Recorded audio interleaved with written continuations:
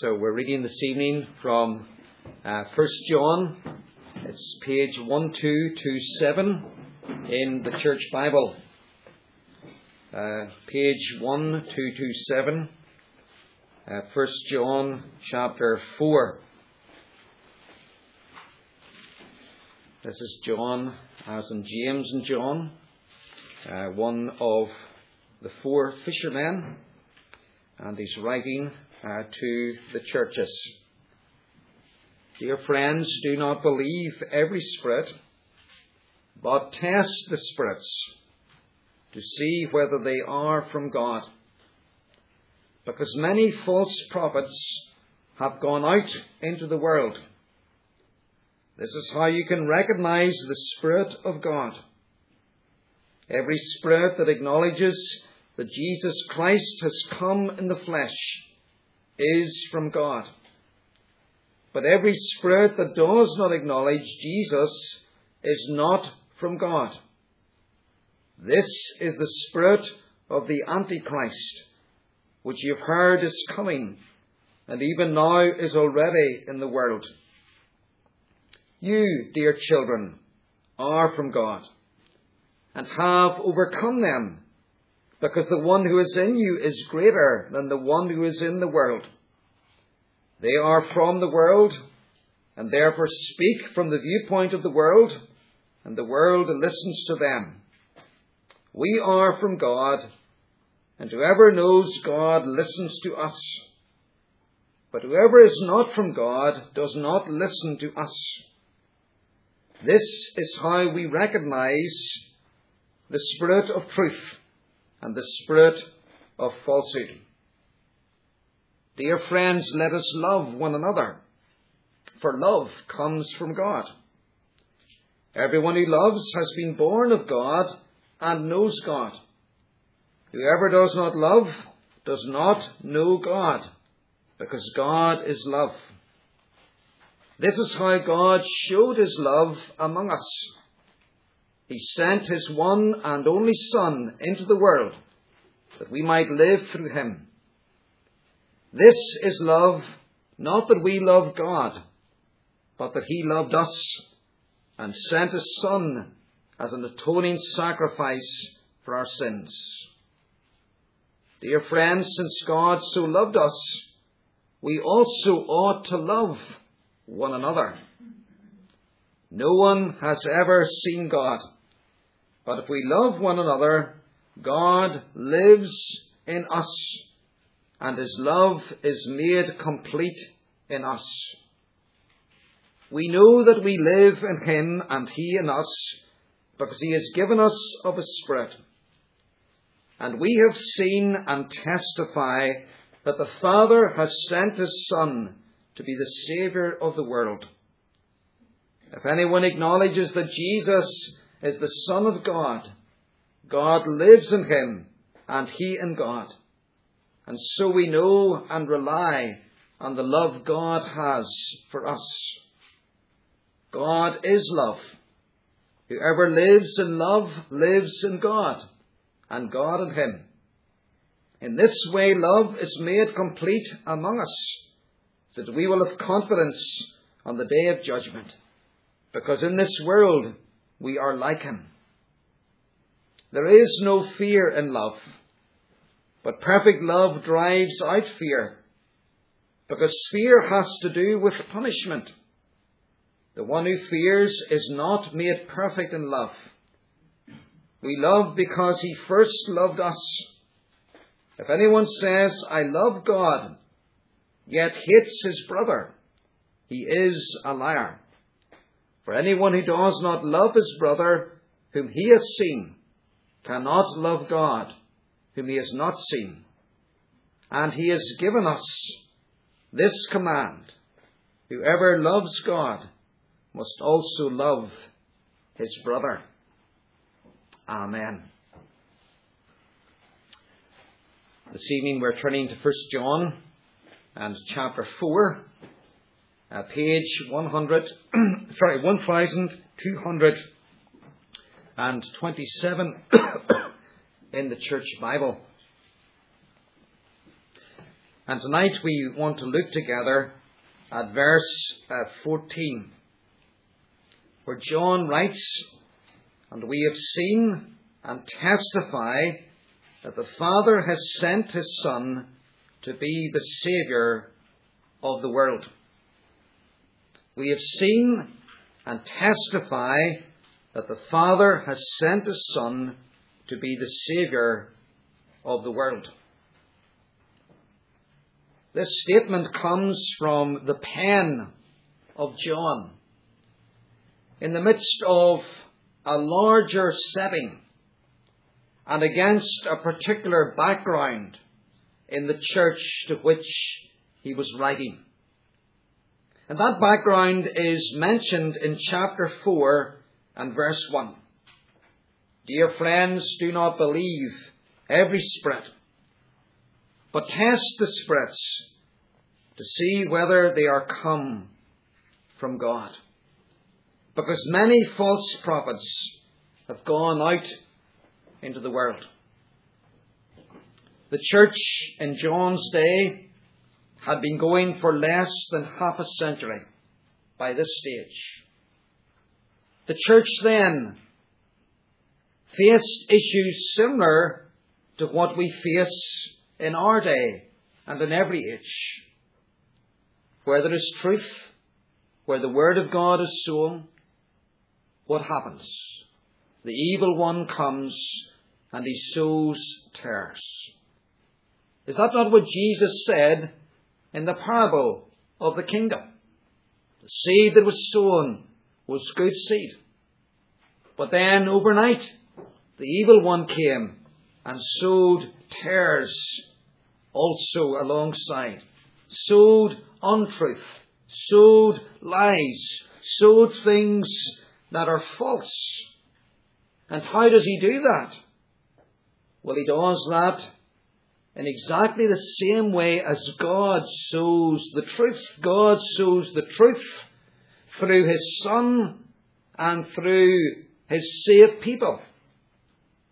The devil sows error through his servants, those who are his instruments.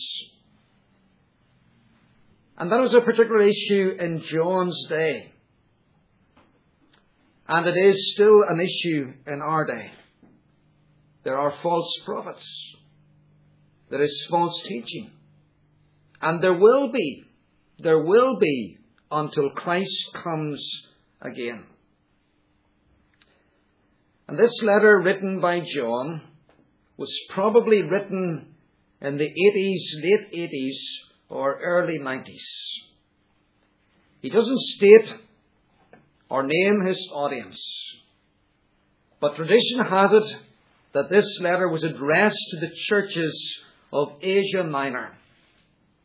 Those churches that had been founded by the Apostle Paul during his first missionary journey.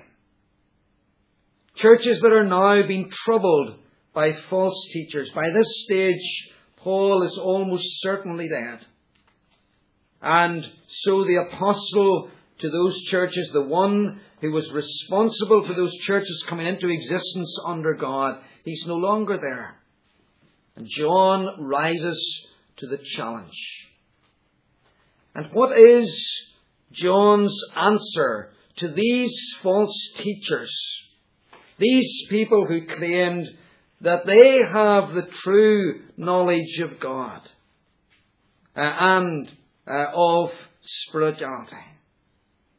They claimed a knowledge that surpassed the apostles.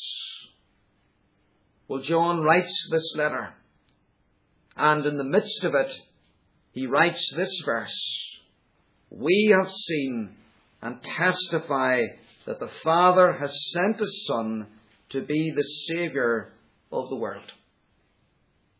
John declares that he and his fellow apostles are witnesses to the true gospel. Witnesses to the true gospel.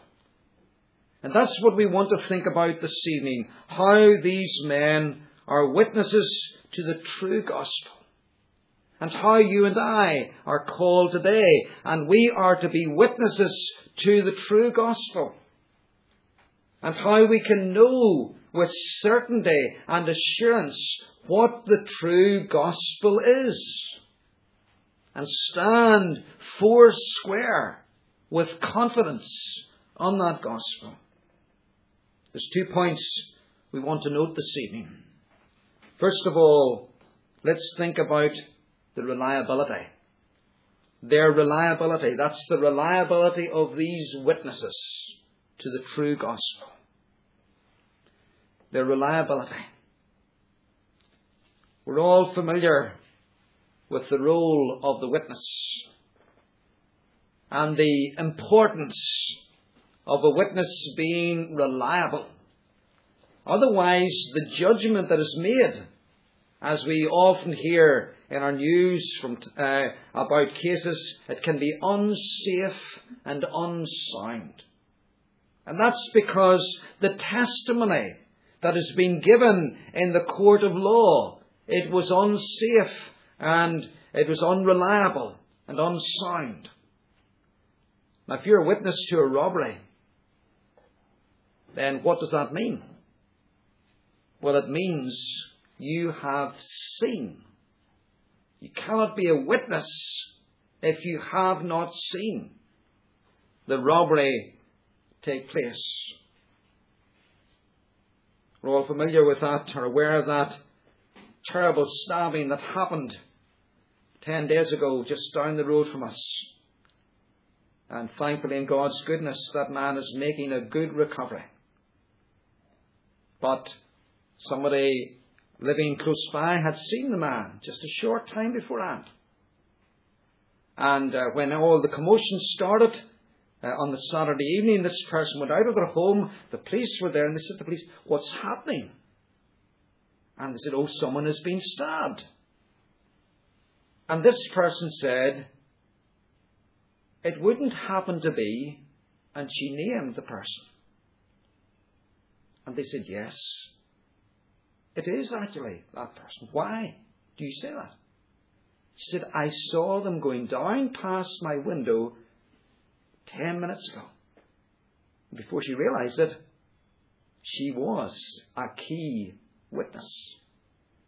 Next morning, CID were there on her doorstep, taking a statement. What was the precise time? Where was he going? And did he seem to be agitated or anything? Because you see, she had seen that man a short time before this almost fatal stabbing had taken place. And so a witness has to see things. You're able to provide a description to the police of the persons involved, of the things they did during the course of whatever the crime was.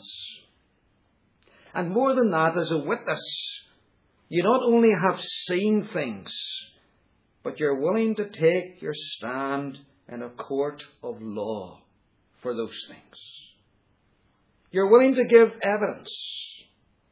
You're willing to stand before, as it were, the world and the judge. And you're willing to set out what you've seen so that he can conclude that here are in fact the ones, or the one who has done this crime or this act of violence. That's the role of the witness, to see and to testify. And you see, as John encounters these false teachers that are around to a penny in the church in the 80s and the 90s, and that are troubling the church, Paul says to the church members, hold on, folks. Hold on. Before you get swept away with the claims of these people and the boasts of these people and what they say they can do and what they can say they have experienced, and how this is where God truly is, and He's not with you in your little church. No, He's over here with us. John says, we have seen and testify. What's he saying? We are witnesses. And we are reliable witnesses. We have seen Jesus of Nazareth. We spent 3 years in his company 50, 60 years ago. We heard his preaching. We watched his miracles. We saw the hungry being fed, the dead being raised, the sick being healed. We saw the storm being calmed. We saw the demon-possessed being freed. We saw him dying on the cross. We saw him risen from the dead. And he met with us over a period of 40 days. And he said to us, look at the marks on my hands. And he said to us, if we still doubted, put your hand into the wound on my side. We saw. And we testify about Jesus. We testify to the true faith and the true gospel. And Jesus in his life and death and resurrection, John says, he turned our lives upside down and inside out. John has walked away from his father's fishing business, walked away and left everything materially behind him to be a disciple of Jesus. And for the past 50, 60 years, he has devoted his life to bearing testimony to Jesus. And John is ready to die for Jesus sooner than stop speaking about him. See, that's the test of reliability, isn't it? And John is not a solitary witness. Look at what he says. We have seen. It's not I have seen. You should always be suspicious of the person who comes to you and the focus of their experience is I. John is able to say, we have seen and testify. He was one of 12 men from a wide variety of backgrounds that Jesus chose to be his disciples. And with the exception of Judas, they all testify. They all bore witness to Jesus. Their reliability. The false prophets are still in the world today. And they're still troubling the Christian church today. And they would still look at little congregations like ours here this evening, and they would say, that's not where Jesus is. That's not where the truth is. And they would try to rubbish what we're doing here this evening.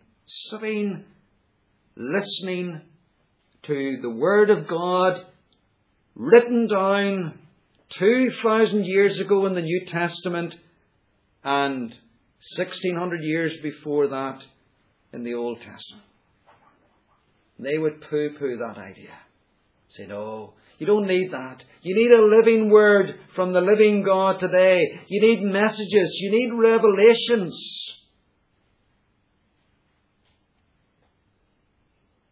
And we say, we have seen.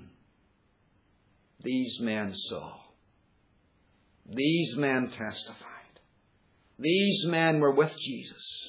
These men said, this is God's revelation. We stand on this revelation, whatever you might claim for yourself, because we believe this is truth. The reality is today too, And tonight too, before the world, we don't need to be ashamed. We don't need to be mealy-mouthed about the gospel. We don't need to be alarmed by some American academic who has found a little fragment of paper which says, it gives some suggestion, doesn't even say it, but you could read into it if you wanted to, that Jesus had a wife. Hold on. Hold on. What do we believe? Who do we believe? In a court of law, who would be believed? Those who were there, those who saw him in the flesh, those who wrote down at that time the things they saw and they experienced, or somebody who finds a little fragment of paper and they've got an imagination and they've got an idea of religion and of the Christian faith that they want to stamp upon the church. And so they come up with their elaborate theory. We have seen and testify, these apostles say. Nobody can even tell us precisely where this piece of paper came from. Nobody bears testimony to having been there. Nobody's name's attached to it. How ridiculous. And yet our televisions and the newspapers were full of it at the end of last week. This great revelation. What nonsense. False prophets have gone out into the world. And men gullible and men deceived by the devil follow it. Their reliability. But then let's notice secondly this evening their testimony. Witness to the gospel. These men are reliable and these men bear testimony. Look at what they say in verse 14. We have seen and we bear testimony and testify the Father has sent His Son to be the Saviour of the world. You see, what did these men hear with their ears as they listened to Jesus of Nazareth day after day? As they listened to Him, as we would say, Monday through Saturday, as He went about His public ministry, out in the public places, and as He preached to the crowds, and then as they heard Him on the Sunday, on the Jewish Sabbath in the synagogue, what did they hear? And what did they testify concerning Jesus? The Father has sent His Son as Saviour of the world. You see, these men, when they started out with Jesus, they had little real idea of who He actually was. They simply knew He was a teacher from God, a very gifted teacher, a very exceptional teacher. And in a sense, they were on a journey of discovery. But the more they heard, the higher Jesus rose in their estimation. This is not John. This is not Elijah. This is not one of the prophets. No, this one can do more than Elijah ever did. This one speaks in a way in which the prophets never, no matter how great they were, they never reached His level. His teaching is powerful, it's fresh, His teaching gets underneath their skin and touches the motives and the desires of their hearts. It has an authority that generation has never seen or experienced. His teaching is life-giving. It's life-transforming. It frees people from the power of sin, and it gives people a righteousness with God. So the more they hear and heard of Jesus, the higher he rose in their estimation. And the more they saw of Jesus, the higher he rose in their estimation. They saw nature obey him, the wind and the waves. They saw the water turning into wine. They saw a fishing net torn apart as it was filled with fish at Jesus' command, when they, experienced fishermen, had fished all night and caught nothing. And again they were brought to this point. Who is this? They were brought to the point of saying, "Go away from us, because we are sinful men." Their testimony is that you cannot get higher than Jesus. You cannot go above Jesus, because they came to realize, verse 14, that the Father has sent not an angel. The Father has sent not a prophet like Moses or Elijah, wonderful though that would be. No, the Father has sent his Son.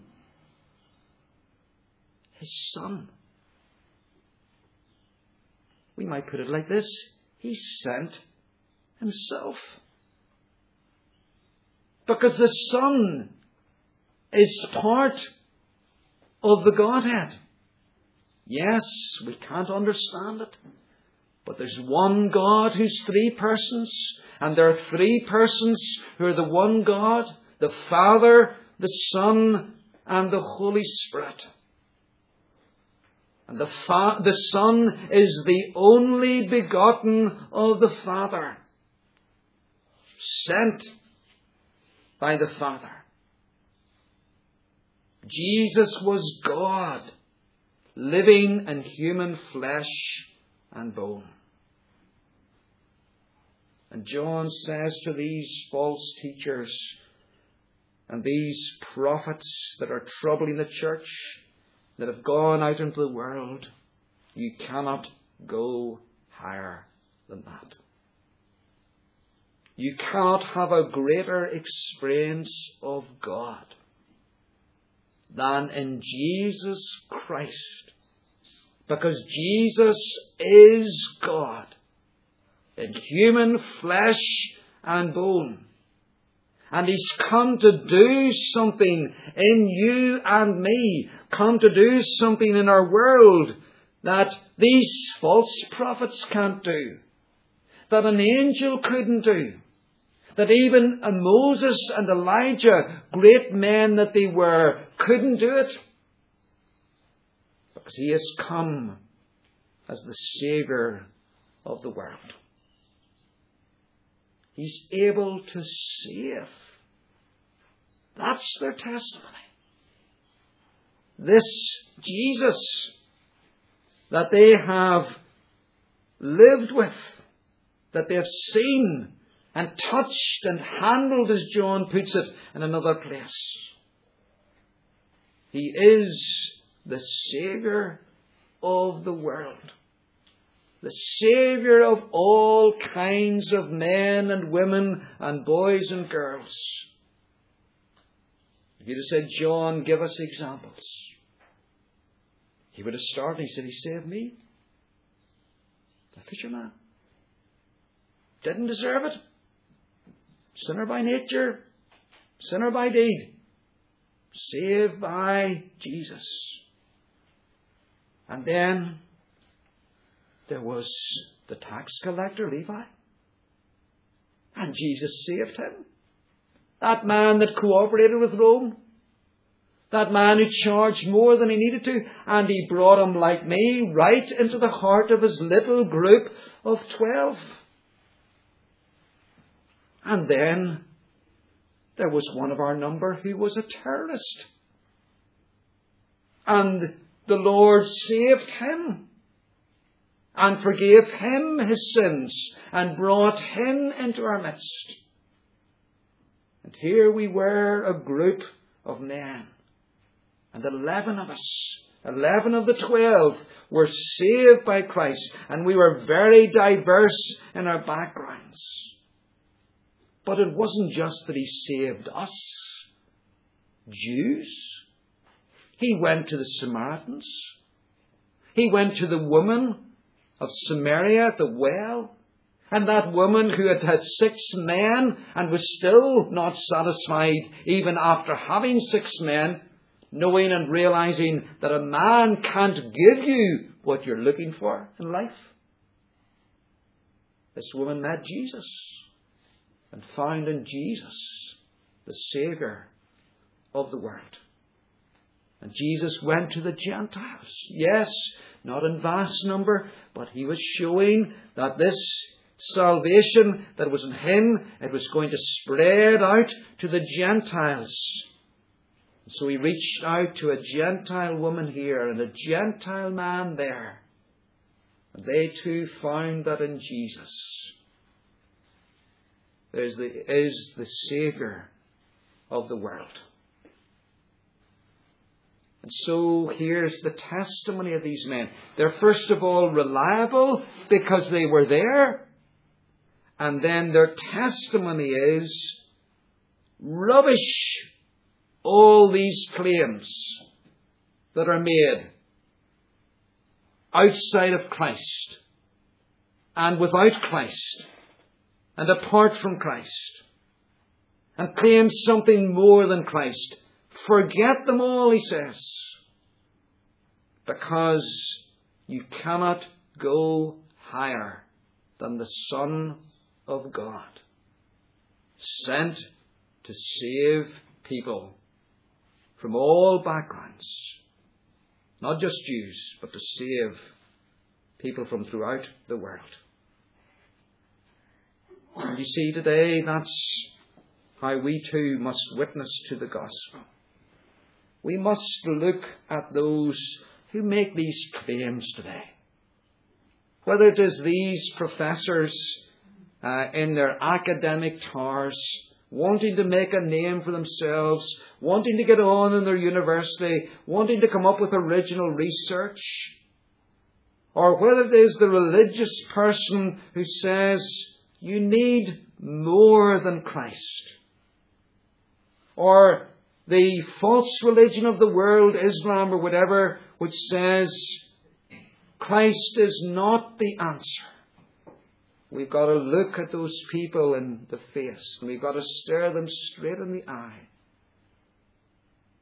and say to them, in Jesus we have God in human flesh and bone to save from sin. That's what I need. And that's what he does. And you cannot get higher. You cannot get better. You cannot get more than that. Will we be witnesses to the true gospel? The true gospel is built on the reliability of the apostles. We have seen. And it's built on the testimony of the apostles. The Father has sent his Son as Saviour of the world. Amen. Let's pray. Almighty God, we thank you for this letter of John, your servant, one of the 12 whom Jesus chose,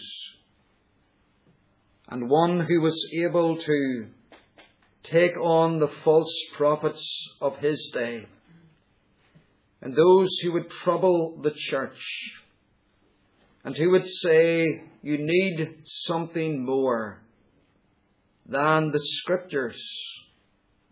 You need something more than Jesus. He's not the ultimate experience of grace.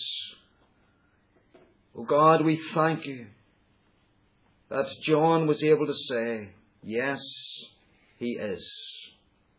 And he only is. Because we have seen, we have heard, and we have touched, and we have tasted, and we testify that he is indeed God in human flesh, the Saviour of the world. O Lord God, help us in our day and generation when people clutch at anything and everything in order to satisfy their curiosity or their own personal advancement, or in order to claim and seek spiritual experience. Help us to say with the apostles, we stand with those as witnesses of the true gospel. We stand by their reliability, and we stand by their testimony. O Lord God, give us boldness and humility together to do that. Boldness to be unashamed. Humility to be as harmless as a dove and as wise as serpents in this day and generation. Lord, deliver your church in our 21st century from the false prophets and those who would lead away from Christ and who would say there's something beyond and above Christ, for there isn't. O Lord, help us to stand for you and to honour you, to make you known and bless our witness to the salvation of the world, the lost, in our community and where we work and where we live. In Jesus' name, amen.